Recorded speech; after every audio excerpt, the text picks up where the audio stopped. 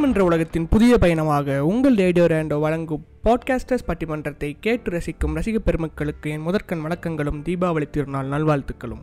இது பாட்காஸ்டர்ஸ் பட்டிமன்றம் powered by MK magic drops. வழக்கமாக பட்டிமன்றனாலே தமிழ் வித்வான்கள் முன்னிலையில் எல்லாமே பேசுவாங்க.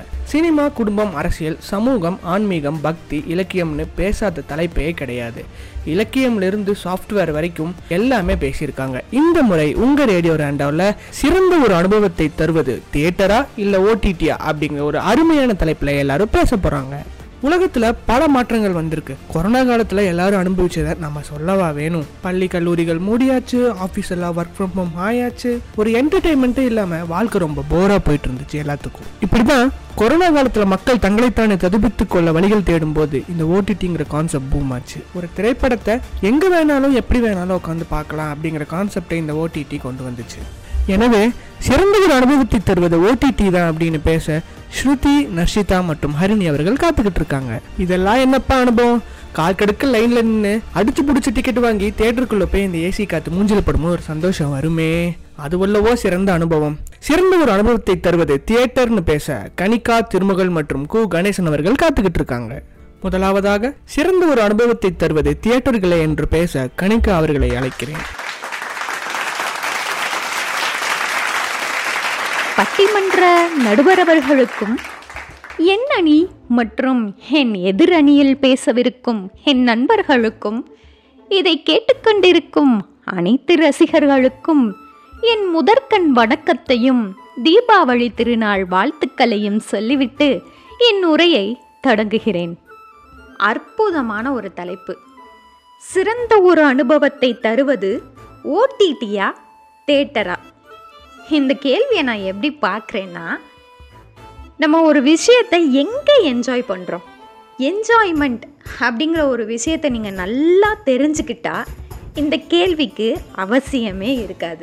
நம்ம ஸ்கூல் படிக்கிறப்பெல்லாம் காலையில் 3 கிளாஸ் இருக்கும், அப்புறம் ஒரு லஞ்ச் பிரேக் இருக்கும், அதுக்கப்புறம் ஒரு 2 கிளாஸ் இருக்கும். வாரத்தில் 5 நாளில் ஏதோ ஒரு நாளோ இல்லை 2 நாளோ கடைசியாக வர அந்த ஒரு கிளாஸ் PT பீரியட் அப்படின்னு இருக்கும். PT பீரியட் எதுக்காக வைக்கிறாங்க? வெறும் விளையாட்டுக்காகவா? விளையாட்டு திறமையை வளர்க்குறதுக்காக மட்டுமா? இல்லை, அது ஒரு ஸ்ட்ரெஸ் ரிலீஃப்கான டைம். இப்போ இருக்க ஸ்கூலில் பாருங்களேன், ஒரு 7வது படிக்கிற குழந்தையோ இல்லை 8வது படிக்கிற குழந்தைக்கோ காலையில் 7 மணிலேருந்து ஸ்கூலு, 8 மணிக்கு தான் அக்கடான வீட்டுக்கு வருது.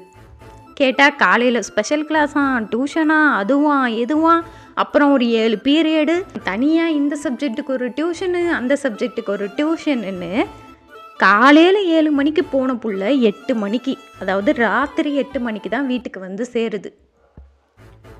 அந்த ஸ்கூல்லையும் PT பீரியட்னு ஒன்று இருக்குது. ஆனால் நம்ம ஆசிரியர்கள்லாம் என்ன பண்ணுவாங்க? சிலபஸை முடிக்கணும், அதை பண்ணணும், ரிவிஷன் வைக்கணும் அப்படின்னு அந்த PT பீரியடையும் சேர்த்து அவங்களே எடுத்துக்குவாங்க. அப்புறம் பசங்களுக்கு எங்கேயா ஸ்ட்ரெஸ் ரிலீஃப் இருக்குது சொல்லுங்கள் பார்க்கலாம். அது மாதிரி தான் வீட்டுக்காக வேலை செஞ்சாலும் சரி, ஆஃபீஸ் போய் வேலை செஞ்சாலும் சரி, நமக்குன்னு ரிலாக்ஸ் பண்ண ஒரு டைம் தேவை. அதுதான் தியேட்டரில் போய் படம் பார்க்குறதா நான் பார்க்குறேன். ரிலாக்ஸேஷனுக்காக கோயிலுக்கு போகிறது, பார்க்குக்கு போகிறது, பீச்சுக்கு போகிறது, ரெஸ்டாரண்ட்டில் போய் சாப்பிட்றது, இது எல்லாம் தாண்டி பிளேஸில் இருக்கிறது தியேட்டரில் போய் நல்லா நிம்மதியாக என்ஜாய் பண்ணி படம் பார்க்குறது தான். இந்த என்ஜாய்மெண்ட்டும் ரிலாக்ஸேஷனும் OTTயில் படம் பார்த்தா கிடைக்குமா அப்படிங்கிறது தான் இப்போ கேள்வி. என் எதிர் அணியில் இருக்கிறவங்க கேட்கலாம், குடும்பத்தோடு போய் ஒரு படத்தை பார்த்தோன்னா ஒரு 1000 ரூபா மினிமம் இல்லாமல் போய் ஒரு படத்தை பார்த்துட முடியுமா அப்படின்னு.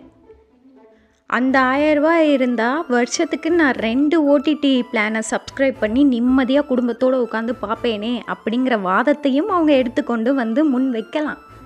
ஆனால் இங்கே கேள்வி, சிறந்த எக்ஸ்பீரியன்ஸ் தியேட்டர்லையா OTTலையா? ஸோ அதுக்கு நான் சொல்ல வரேன், சிறந்த எக்ஸ்பீரியன்ஸ் தியேட்டரில் மட்டும்தான் கிடைக்கும். OTT டிஜிட்டல் சப்ஸ்கிரிப்ஷன் பண்ணிடுறோம், வருஷத்தில் எந்த படம் வந்தாலும் அதில் பார்த்துக்கலாங்கிற ஒரு ஆப்ஷனில் பண்ணுறீங்கன்னு வைங்க. ஒரு படத்தை நிம்மதியாக பார்க்க முடியுமா? படத்தை போட்டு உட்காந்தாதான் நொயின்னு எவனாவது ஃபோன் பண்ணுவான். ஃபாலோ அப் கால் அப்படின்வான். மீட்டிங் அப்படின்னு மெயில் வரும். உங்கள் டியூ பில் இதோடு முடியுது அப்படின்னு ஒரு மெசேஜ் வரும். இதில் ஃப்ளிப்கார்ட்டு, ஜொமேட்டோ, ஸ்விக்கின்னு பாப்அப் மெசேஜ் 100 அனுப்புவான். இந்த டிஸ்டர்பன்ஸ்லாம் இல்லாமல் நீங்கள் நிம்மதியாக உங்கள் கவலையை மறந்து பார்க்கக்கூடிய இடம் எதுன்னு நீங்களே சொல்லுங்கள். ஒன்றும் இல்லை. ஒரு படத்தை தேட்டரில் பார்க்க மிஸ் பண்ணிட்டேன். சரி, இந்த படம் சூப்பராக இருக்குன்னு நல்ல ரிவ்யூலாம் இருக்குன்ட்டு ஓடிடியில் பார்க்கலாம் அப்படின்னு பிளானை சப்ஸ்கிரைப் பண்ணிட்டு பார்க்க உட்காறேன். அப்போ தான் வீட்டில் பால் தீர்ந்துடுச்சு, போய் பால் வாங்கிட்டு வா. மாவு தீர்ந்துடுச்சு, போய் மாவு அரைச்சிட்டு வா. காலிங் பெல் அடிக்குது, யாருன்னு போய் பாரு. ஃபோன் அடிக்குது, அட்டன் பண்ணி பேசு. இத்தனை பஞ்சாயத்து. எப்போ ஓடிடியில் படம் பார்க்கலான்னு உட்காரும்போது பாஸ் பண்ணி அந்த படத்தை பார்த்து முடிக்கிறதுக்குள்ளே எனக்கு 2 நாள் ஆயிடுச்சு. படம் பார்த்த திருப்தி அப்புறம் எப்படி இருக்கும்? ஒரு விஷயம் உங்களுக்குள்ளே ஒரு தாக்கத்தை ஏற்படுத்தணும் அப்படின்னா அந்த ஒரு விஷயத்துக்குள்ளே நீங்கள் ஒன்றி போய் இருக்கணும். அதோட சாராம்சம் எல்லாத்தையும் நீங்கள் உணரணும் அப்படின்னா எந்த ஒரு இடையூறுகளும் இல்லாமல் அதில் நீங்கள் கவனம் செலுத்தும் போது மட்டுமே தான் அது உங்களுக்கு நடக்கும். அந்த ஒரு விஷயம் ஓடிடியில் படம் பார்த்தா கிடைக்குமா? என் எதிரணி நண்பர்களே, இதுக்கான பதிலை நீங்கள் சொல்லுங்கள் பார்க்கலாம். பாஸ் பண்ண, கட் பண்ண, பாட்டை ஓட்ட, ஃபைட்டை ஓட்ட, அப்படி இப்படின்னு நீங்கள் ஓட்டி படத்தை பார்க்குறனால தான் அது பேர் ஓடிடின்னு வச்சாங்களோ என்னவோ எனக்கு தெரியலை. அப்படி பார்க்குறனால உங்களுக்கு என்ன ஒரு ஆனந்தம் கிடைக்குது சொல்லுங்கள் பார்க்கலாம். பழைய காலத்து பழமொழி ஒன்று இருக்குது நடுவர் அவர்களே, ஆற்றுல ஒரு காலும் சேத்துல ஒரு காலும் வச்சோன்னா அந்த வேலை உருப்படாது அப்படின்னு. அப்படிப்பட்ட ஒரு விஷயமாகத்தான் நான் இந்த ஓடிடியை பார்க்குறேன். அதாவது படம் பார்க்க உட்காந்துட்டு தோசை சுடுறதுக்காக பாஸ் பண்ணி எந்திரிச்சு போகிறது, சாப்பிட்றதுக்காக பாஸ் பண்ணி எந்திரிச்சு போகிறது, அப்புறம் ஃபோன் பேசுகிறோன்னு போகிறது, அந்த வேலைக்கு போகிறது, இந்த வேலைக்கு போகிறது, பாதி படத்தை இன்றைக்கி பார்க்குறது, மீதி படத்தை அடுத்த நாள் பார்க்குறது. இதில் என்ன ஒரு என்டர்டெயின்மெண்ட்டும் என்ஜாய்மெண்ட்டும் உங்களுக்கு கிடச்சிரும் சொல்லுங்கள் பார்க்கலாம். அந்த காலத்துலேயும் சரி, இந்த காலத்துலேயும் சரி, திரையரங்கத்தில் போய் படம் பார்க்குறதுங்கிறது ஒரு பண்டிகை கொண்டாட்டம் மாதிரினே நான் சொல்லுவேன். வீட்டில் எல்லாரையும் கூப்பிட்டுக்கிட்டு கையில் ஸ்நாக்ஸு எல்லாத்தையும் எடுத்துக்கிட்டு இங்கேருந்து வீட்டிலேருந்து கிளம்பி எல்லாரையும் இழுத்துக்கிட்டு போய் படத்தை பார்த்துக்கிட்டு ஜாலியாக அங்கே என்ஜாய் பண்ணிட்டு வெளியே வந்து ஒரு நல்ல ஹோட்டலில் டிஃபன் சாப்பிட்டு திருப்தியாக படுத்து தூங்குறது ஒரு சூப்பரான என்ஜாய்மெண்ட். இதை ஓடிடியில் எப்படி நீங்கள் அனுபவிக்கலான்னு சொல்கிறீங்க? சினிமா நிறைய பேரோட வாழ்க்கையை மாற்றியிருக்கு நடுவர் அவர்களே. நான் சொல்கிறது சினிமாவில் நடிக்கிறவங்களையோ அதை ப்ரொடியூஸ் பண்ணுறவங்களையோ இல்லை அதை நம்பி தொழில் பண்ணுறவங்களையோ பற்றி இல்லை. நம்ம எல்லாருக்குமே லோகேஷ் கனகராஜ் டைரக்டரை தெரியும். சமீபத்தில் மக்கள் மத்தியில் ஒரு மாபெரும் வைபை க்ரியேட் பண்ண ஒரு டைரக்டர் இவர். அவர் ஒரு இன்டர்வியூவில் சொல்லியிருக்காரு, நான் சின்ன வயசுலேருந்து படம் பார்த்து தான் இவ்வளோ ஒரு நல்ல டைரக்டரானே. நான் சினிமாவுக்கு வர மிக முக்கிய காரணமே நான் பார்த்த படங்களும் அது உருவாக்குன தாக்கமோ அப்படின்னு சொன்னார். ஒருவேளை லோகேஷ் கனகராஜ் அவர்கள் இது மாதிரி ஓடிடியில் படம் பார்த்துருந்தாருன்னா, அதாவது பாஸ் பண்ணி வச்சு படம் பார்த்துருந்தாருன்னா அவருக்குள்ளே இந்த தாக்கம் வந்திருக்குமா? இவ்வளோ ஒரு நல்ல டைரக்டர் நம்ம தமிழ் சினிமாவுக்கு கிடச்சிருப்பாங்களா? ரொம்ப சுருக்கமாக சொல்லணும்னா தேட்டரில் போய் படம் பார்த்தா தான் அது ஒரு ஞாபகத்தை க்ரியேட் பண்ணும். ஞாபகம் அப்படிங்கிறது மெமரிஸ், ஷேர் பண்ணக்கூடிய மெமரிஸை க்ரியேட் பண்ணுறது தேட்டர் தான். அதுக்கு கிளம்பி போன நேரத்துலேருந்து படத்தை பார்த்து முடித்து வர வரைக்கும் அவ்வளோ கூத்துக்களும் அவ்வளோ நல்ல விஷயங்களும் நடந்திருக்கும். அதை நம்மளோட வருங்கால சந்ததிகளுக்கு சொல்கிறதுக்கான ஒரு விஷயமாக பொக்கிஷமாக நம்மக்கிட்ட இருக்கும். இது கண்டிப்பாக ஓடிடியில் நமக்கு கிடைக்காது. வாழ்க்கையில் 1000 பிரச்சனை இருந்தாலும் அந்த 2.5 மணி நேரம் தன்னையும் மறந்து ரிலாக்ஸ்டாக படம் பார்க்குறது தேட்டரில் மட்டும்தான் நடக்கும். இறுதியாக எதிரணியில் இருக்க நண்பர்கள்கிட்ட கேட்குறேன், நீங்கள் ஓடிடியில் படம் பார்த்தா ஸ்டேட்டஸ் எடுத்து உங்கள் இன்ஸ்டாகிராம், ஃபேஸ்புக், வாட்ஸ்அப்பில் வைப்பீங்களா? இல்லை தேட்டரில் படம் பார்த்தா ஸ்டேட்டஸ் வைப்பீங்களா? சொல்லுங்கள் பார்க்கலாம். எதை நீங்கள் என்ஜாய்மெண்ட்டாக நினைக்கிறீங்க?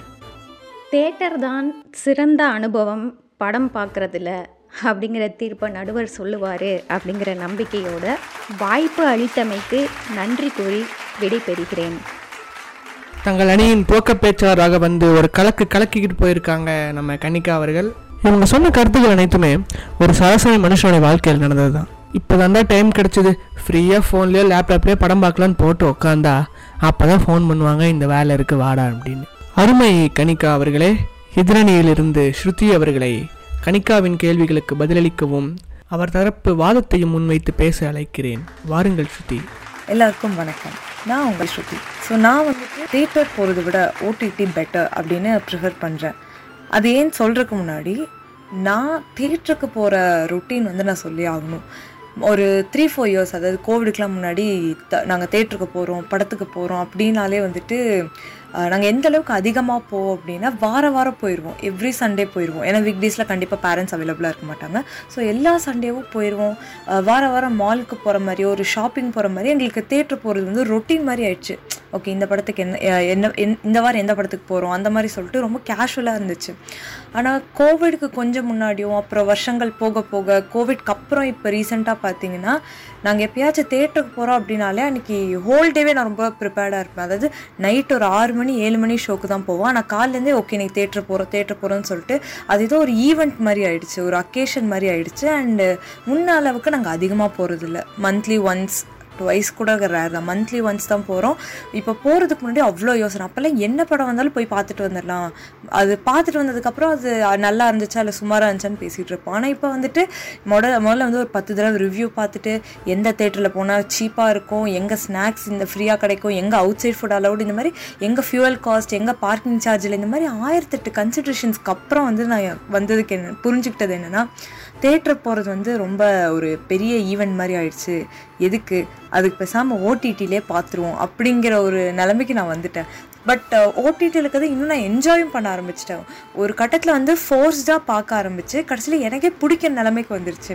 ஒரு தடவை சப்ஸ்கிரைப் பண்ணோன்னா நாங்கள் எந்த டிவைஸில் வேணாலும் எப்போ வேணாலும் பார்த்துக்கலாம், எங்கே ஸ்டாப் பண்ணுறனோ அங்கேருந்து கண்டினியூ பண்ணலாம். அதை விட எனக்கு ரொம்ப பிடிச்ச ஒரு ஃபீச்சர் என்னென்னா, ஒரு படத்தையோ இல்லை ஒரு சீரீஸையோ இல்லை ஒரு புது கண்டென்ட்டையோ வந்துட்டு நான் எத்தனை தடவை வேணாலும் பார்க்கலாம். அது எனக்கு ரொம்ப பிடிச்ச ஃபீச்சராக இருந்துச்சு. ஸோ எனக்கு பிடிச்ச எல்லாருமே வந்து எல்லாரையும் கூடி வச்சு தேட்டருக்கு போகிறத விட நான் காலேஜில் இருக்கேனா இல்லை ஒரு ஃப்ரீயாக எங்கள் வீட்டில் எல்லோரும் கெட் டுகெதர் மாதிரி வச்சுருக்கோமா, நான் அவங்க கூட உட்காந்த இடத்துலேருந்தே ஆக்சஸ் பண்ணிக்கலாம். இதுக்காக நான் தனியாக ரெடி ஆகி வெளியில் பெட்ரோல் செலவு பண்ணிட்டு ஒரு இடத்துக்கு போய் ஒரு 3 ஹவர்ஸ் உட்காந்து பேக்டாக க்ரௌட் மத்தியில் உட்காந்து பார்க்குறத விட எனக்கு இருந்த இடத்துலேருந்து பார்க்குறது ரொம்ப கம்ஃபர்டபுளாக இருந்துச்சு. அண்ட் அதை தாண்டி இப்போ ஓடிடியில் பார்க்கும்போது நான் வந்துட்டு தேட்டருக்கு ஸ்பெண்ட் பண்ணுறத விட half the amount ஸ்பெண்ட் பண்ணால் எனக்கு இன்னும் அதிகமான கண்டென்ட்ஸ் வந்து ஆக்சஸ் பண்ணுறதுக்கான ஆப்பர்ச்சுனிட்டி கிடைக்குது. ஸோ அந்த விதத்தில் வந்துட்டு எனக்கு ஓடிடி ரொம்ப பிடிச்சிருந்தது. ஸோ இதெல்லாம் தான் எனக்கு ஏன் ஓடிடி பிடிச்சதுங்கிறதுக்கான ரீசன்ஸ். தேங்க்யூ. அருமை ஸ்ருதி அவர்களே. ஸ்ருதி அவர்கள் சொன்ன வேலிட் பாயிண்ட் பார்த்தீங்கன்னா, நம்ம படத்துக்கு போகிறோம் அப்படின்னா இந்த ஹோல் டேவே இந்த படத்துக்கு போகிறதுக்காக நம்ம ரெடி ஆகும். இப்போ மோஸ்ட்டாக எல்லோரும் படத்தோட ரன் டைம் பார்க்குறாங்க. 3 மணி நேரம் படம் அப்படின்னா அதில் ஒரு 15 நிமிஷம் இன்டர்வல், அரை மணி நேரம் முன்னாடி நம்ம தேட்டருக்கு போகிறது, அரை மணி நேரம் படம் முடிஞ்சதுக்கப்புறம் நம்ம வீட்டுக்கு வர்றது. ஸோ டோட்டலாக ஒரு 5 மணி நேரம் 6 மணி நேரம் தேட்டர் போகிறதுக்கே செலவாகுது. இதை வந்து மக்கள் இப்போ உன்னிப்பாக கவனிக்க ஆரம்பிச்சிருக்காங்க. ஸோ இந்த நேரங்களை ஓடிடி தளங்கள் மிச்சப்படுத்துது அப்படிங்கிறத ஸ்ருதி அவர்கள் ஆணித்தரமாக நம்மக்கிட்ட சொல்லிட்டு போயிருக்காங்க. அடுத்ததாக சிறந்த அனுபவங்களை தருவது தியேட்டர்களே என்று பேச திருமகள் அவர்களை அழைக்கிறேன். வணக்கம். ஓடிடிக்கு நிறைய பாசிட்டிவ் சைட்ஸ் இருக்கலாம். என்னதான் பாசிட்டிவ் சைட்ஸ் இருந்தாலும் தேட்டரில் படம் பார்க்குற எக்ஸ்பீரியன்ஸ் ஓடிடியில் பார்க்குறதுல வரவே வராது. ஏன்னா நம்ம ஓடிடியில் படம் பார்க்குறப்போ எப்படி இருந்தாலும் வீட்டுக்குள்ள உட்காந்துட்டு நமக்கு தெரிஞ்ச 4 மூஞ்சிங்களையும் பார்த்துட்டு அதே 4 ஃப்ரெண்ட்ஸ் கூட தான் பார்த்துட்ருப்போம். ஆனால் இதுவே நம்ம தேட்டரில் போய் படம் பார்க்குறப்போ ஒரு பெரிய ஸ்க்ரீனில் புதுமுகங்களை பார்த்துட்டு படம் பார்க்கலாம். ஸோ இது வந்து சமூகத்தோட இணையிற ஒரு வாய்ப்பாக இருக்கும். அது மட்டும் இல்லாமல் நம்ம ஓடிடியில் படம் பார்க்குறப்போ எப்படி இருந்தாலும் வீட்டில் தனியாகவோ இல்லை ஃப்ரெண்ட்ஸ் கூடயோ தான் படம் பார்ப்போம். ஸோ ஆப்வியஸாக நம்ம சைலண்ட்டாக தான் படம் பார்த்துட்ருப்போம். ஆனால் இதுவே நம்ம தேட்டரில் போய் படம் பார்க்குறப்போ நம்மளை சுற்றி நிறைய மக்கள் இருப்பாங்க. நமக்கு என்னதான் கூச்ச சுபாவம் இருந்தாலும் மித்தவங்கெல்லாம் ஹீரோ என்ட்ரிக்கு நல்லா சத்தம் போட்டு கைத்தட்டி ஹைப் கொடுத்து பார்த்துட்டு இருப்பாங்க. ஸோ நம்ம கிட்ட இருக்க கூச்ச சுபாவெல்லாம் போய் நம்மளும் நல்லா கைத்தட்டி சத்தம் போட்டு கிளாப் பண்ணி ஒரு எனர்ஜியோட படம் பார்க்கலாம். அது மட்டும் இல்லாமல் ஓடிடி வந்து சீப்பு, இருந்த இடத்துலேருந்தே பார்த்துக்கலாம் அப்படின்னு நிறைய சொல்லலாம். என்னதான் சொன்னாலும் தேட்டரில் போய் படம் பார்க்குற எக்ஸ்பீரியன்ஸ் ஓடிடியில் வரவே வராது. அதனால தேட்டரில் போய் படம் பார்க்குறதுக்கு காசு செலவு பண்ணுறது என்றைக்குமே யோசிக்கக்கூடாது. அப்புறம் நம்ம ஓடிடியில் படம் பார்த்தோம்னா எப்படி இருந்தாலும் ஒரு சின்ன கேஜெட்டில் தான் படம் பார்ப்போம். ஃபோனில், கம்ப்யூட்டரில், இல்லை லேப்டாப்பில், இது மூணில் ஏதாவது ஒன்று தான் நம்ம படம் பார்ப்போம். ஸோ வந்து ஸ்க்ரீன் ரொம்ப சின்னதாக இருக்கும். இதுவே தேட்டரில் நம்ம படம் பார்க்குறோன்னா பெரிய ஸ்க்ரீனாக இருக்கும். அது மட்டும் இல்லாமல் அதில் இருக்க பிக்சர் குவாலிட்டியும் சூப்பராக இருக்கும். சவுண்ட் எஃபெக்ட்ஸும் பயங்கரமாக கொடுத்து வச்சுருப்பாங்க. எல்லாருமே நார்மல் லைஃப்பில் இன்ஸ்டாகிராம் அதிகமாக யூஸ் பண்ணிகிட்ருப்போம். ஸோ இன்ஸ்டாகிராமில் நம்ம மீம்ஸ் எல்லாம் நிறைய பார்த்துருப்போம். இன்ன வரைக்குமே சில மீம் கிரியேட்டர்ஸ் எல்லாம் ஓடிடியில் வந்த படத்தையே எடுத்து போட்டு மீம் போட்டு இந்த படத்தை பெரிய ஸ்க்ரீனில் பார்த்துருக்கலாமே, இந்த படத்தை வந்து நம்ம தேட்டரில் பார்க்க மிஸ் பண்ணிட்டோமே அப்படின்னு தான் மீம் போட்டுட்ருக்காங்க. ஸோ வந்து என்னதான் டெக்னாலஜி எல்லாம் வளர்ந்து வீட்லேயே படம் பார்க்குற முறைகள் வந்தாலும் தேட்டரில் போய் படம் பார்க்குற எக்ஸ்பீரியன்ஸை எந்த ஓடிடி பிளாட்ஃபார்ம்னாலையுமே தர முடியாது. ஸோ என்றைக்குமே தேட்டரில் பார்க்குறது தான் பெஸ்ட். நன்றி, வணக்கம். அருமையான கருத்துக்களை முன்வைத்த திருமகள் அவர்கள்.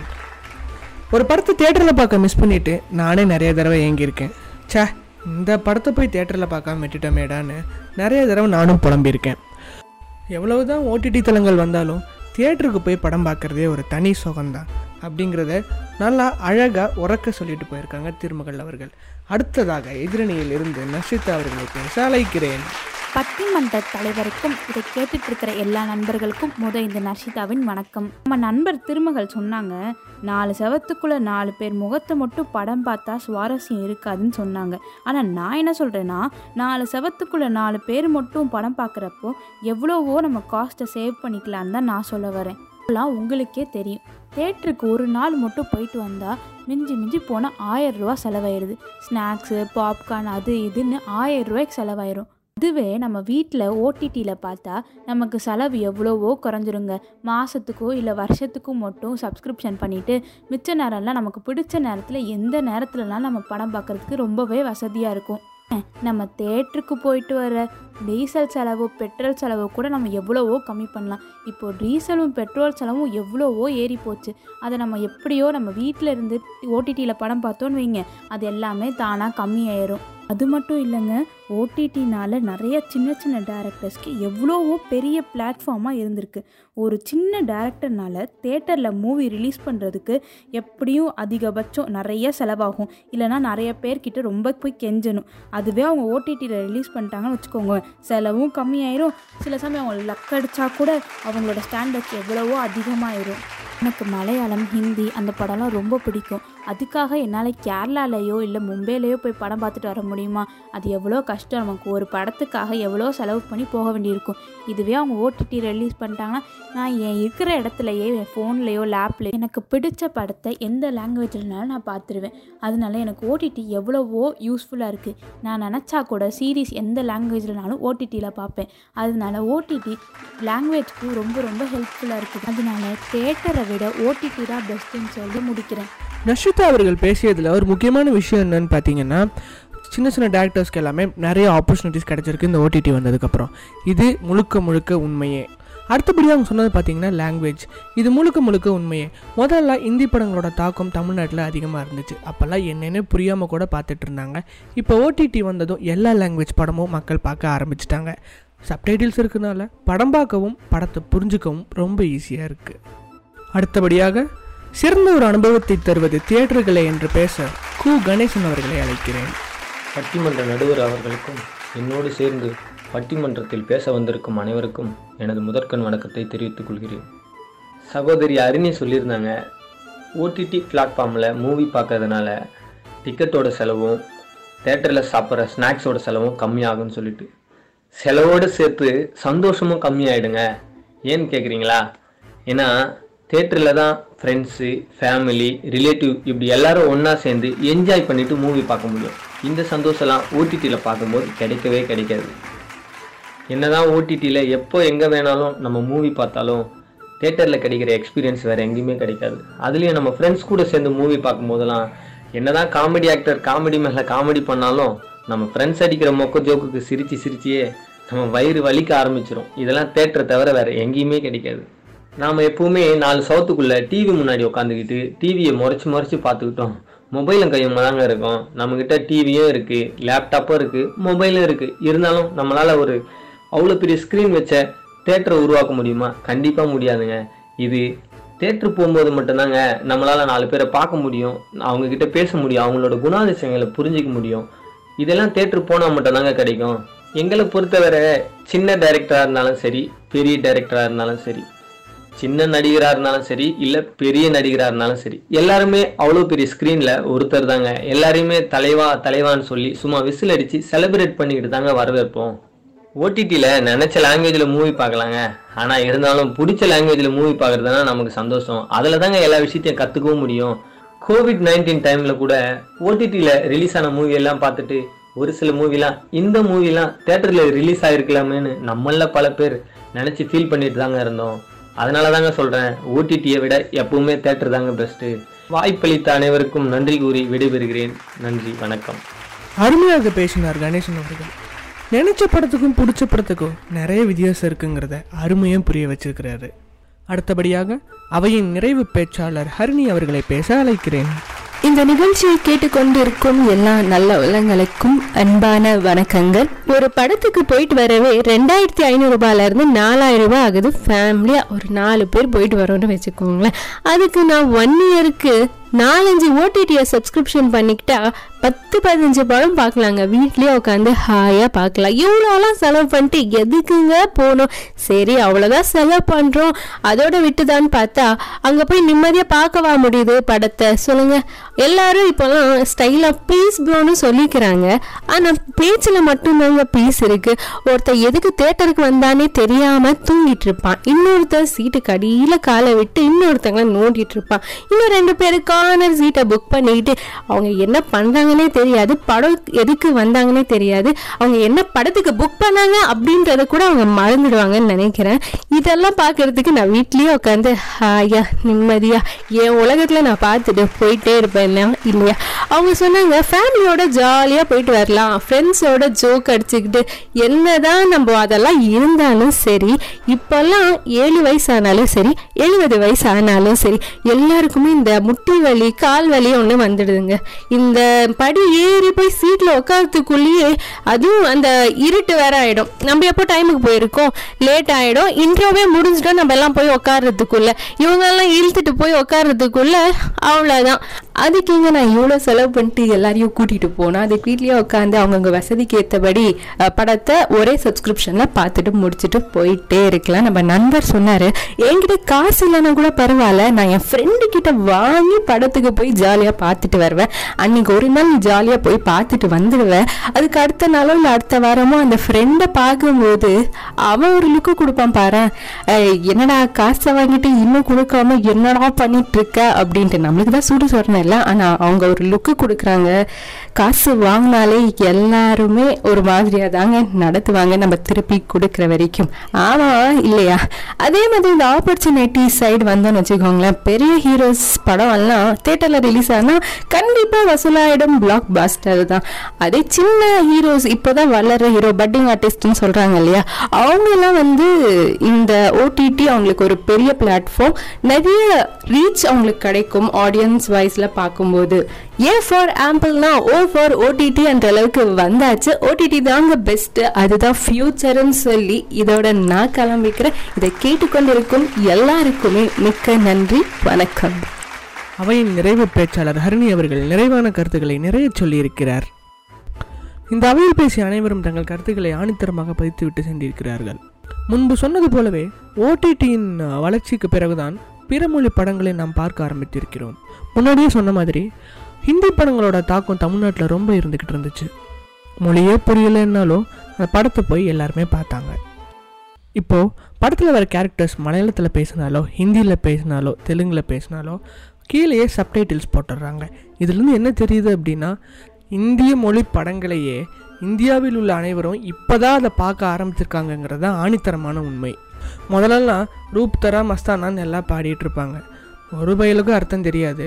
ஆனால் இப்போது ஒரு பொருள் புரிஞ்சு கதை புரிஞ்சு பார்க்குறக்கு இந்த ஓடிடி தளங்கள் உதவுகிறதா இல்லையா? ஒரு விஷயத்தை எப்படி நம்மளால் ரசிக்க முடியும், அந்த விஷயத்தை உணர்ந்தால் மட்டுமே நம்ம அந்த விஷயத்தை ரசிக்க முடியும். அப்படி சில விஷயங்களை உணர உதவுனது இந்த ஓடிடி தளங்கள். அப்படியே இந்த பக்கம் வந்தோன்னா, திரையரங்குகளில் கூட்டமாக அமர்ந்து ஒரு காட்சியை பார்த்துட்டு இருக்கும்போது அந்த காட்சி நல்லா இருக்கும்போது அந்த காட்சியில் தோன்றவர் நல்ல வசனங்களில் பேசும்போது ஒருத்தர் கைத்தட்டுறாரு. கைத்தட்டிட்டு சுற்றி முற்றி பார்க்குறாரு, யாருமே கைத்தட்டலையா, அவர் பேசாமல் கை கட்டி இப்படி உட்காந்துக்கிறாரு. சில நேரம் ரொம்ப வெக்கப்பட்டு எந்திரிச்சு வெளியவே வந்துடுறாரு. இதுவே ஆப்போசிட்டாக நடந்துச்சுன்னா ஒருத்தர் கைத்தட்ட ஆரம்பித்ததும் ஒரு 10 பேர் சேர்ந்து கைத்தட்டிட்டா அந்த ஒருத்தர் இன்னும் வேகமாக கைத்தட்ட ஆரம்பிச்சிருவார். இது மூலிமா என்ன சொல்ல வரேன் அப்படின்னா, ஒருவன் தனித்து ரசிப்பதை மற்றவர்கள் சேரவில்லை என்றால் அவன் அங்கு எழுந்து சென்று விடுகிறான் அல்லது அவனையே அங்கு இழந்து விடுகிறான். பிடிச்ச நடிகரோட பெயரையோ இல்லை பிடிச்ச இசையவோ அந்த திரையரங்குகளில் பார்க்குறதுக்கோ கேட்குறதுக்கும் அப்போ ஒரு சந்தோஷம் வரும் பாருங்கள். அளவிட முடியாத ஆனந்தம் அங்குதான் பிறக்கிறது. கூட்டு ரசனை என்பதே ஒரு வெற்றியை நிர்ணயிக்கும், மகிழ்ச்சியை தன்வசமாக்கும். நண்பர்களே, அவையின் இறுதிக்கு வந்து விட்டோம். மனிதர் அனைவரும் ஒன்று கூடி ஒன்றாக ரசித்து சிரித்து மகிழ்வதே உண்மையான மகிழ்ச்சி எனவும், எனவே ஒரு சிறந்த அனுபவத்தை தருவது திரையரங்குகள் தான் என்பதை என் தீர்ப்பாக வழங்கி இந்த அவையை முடித்து வைக்கிறேன். இந்த அவையில் சிறப்பாக பேசிய இருவருக்கு MK மேஜிக் ட்ராப்ஸ் வழங்கும் ஒரு கிஃப்ட் ஹேம்பர் பரிசாக காத்து கொண்டிருக்கிறது. இந்த இரு சிறந்த பேச்சாளர்கள் ஹரிணி மற்றும் கனிகா அவர்கள் அந்த கிஃப்ட் ஹேம்பரை தட்டிச் செல்கிறார்கள். இத்துடன் இந்த அவையை முடித்து உங்களிடமிருந்து விடைபெறுவது நான் உங்கள் சஞ்சய்.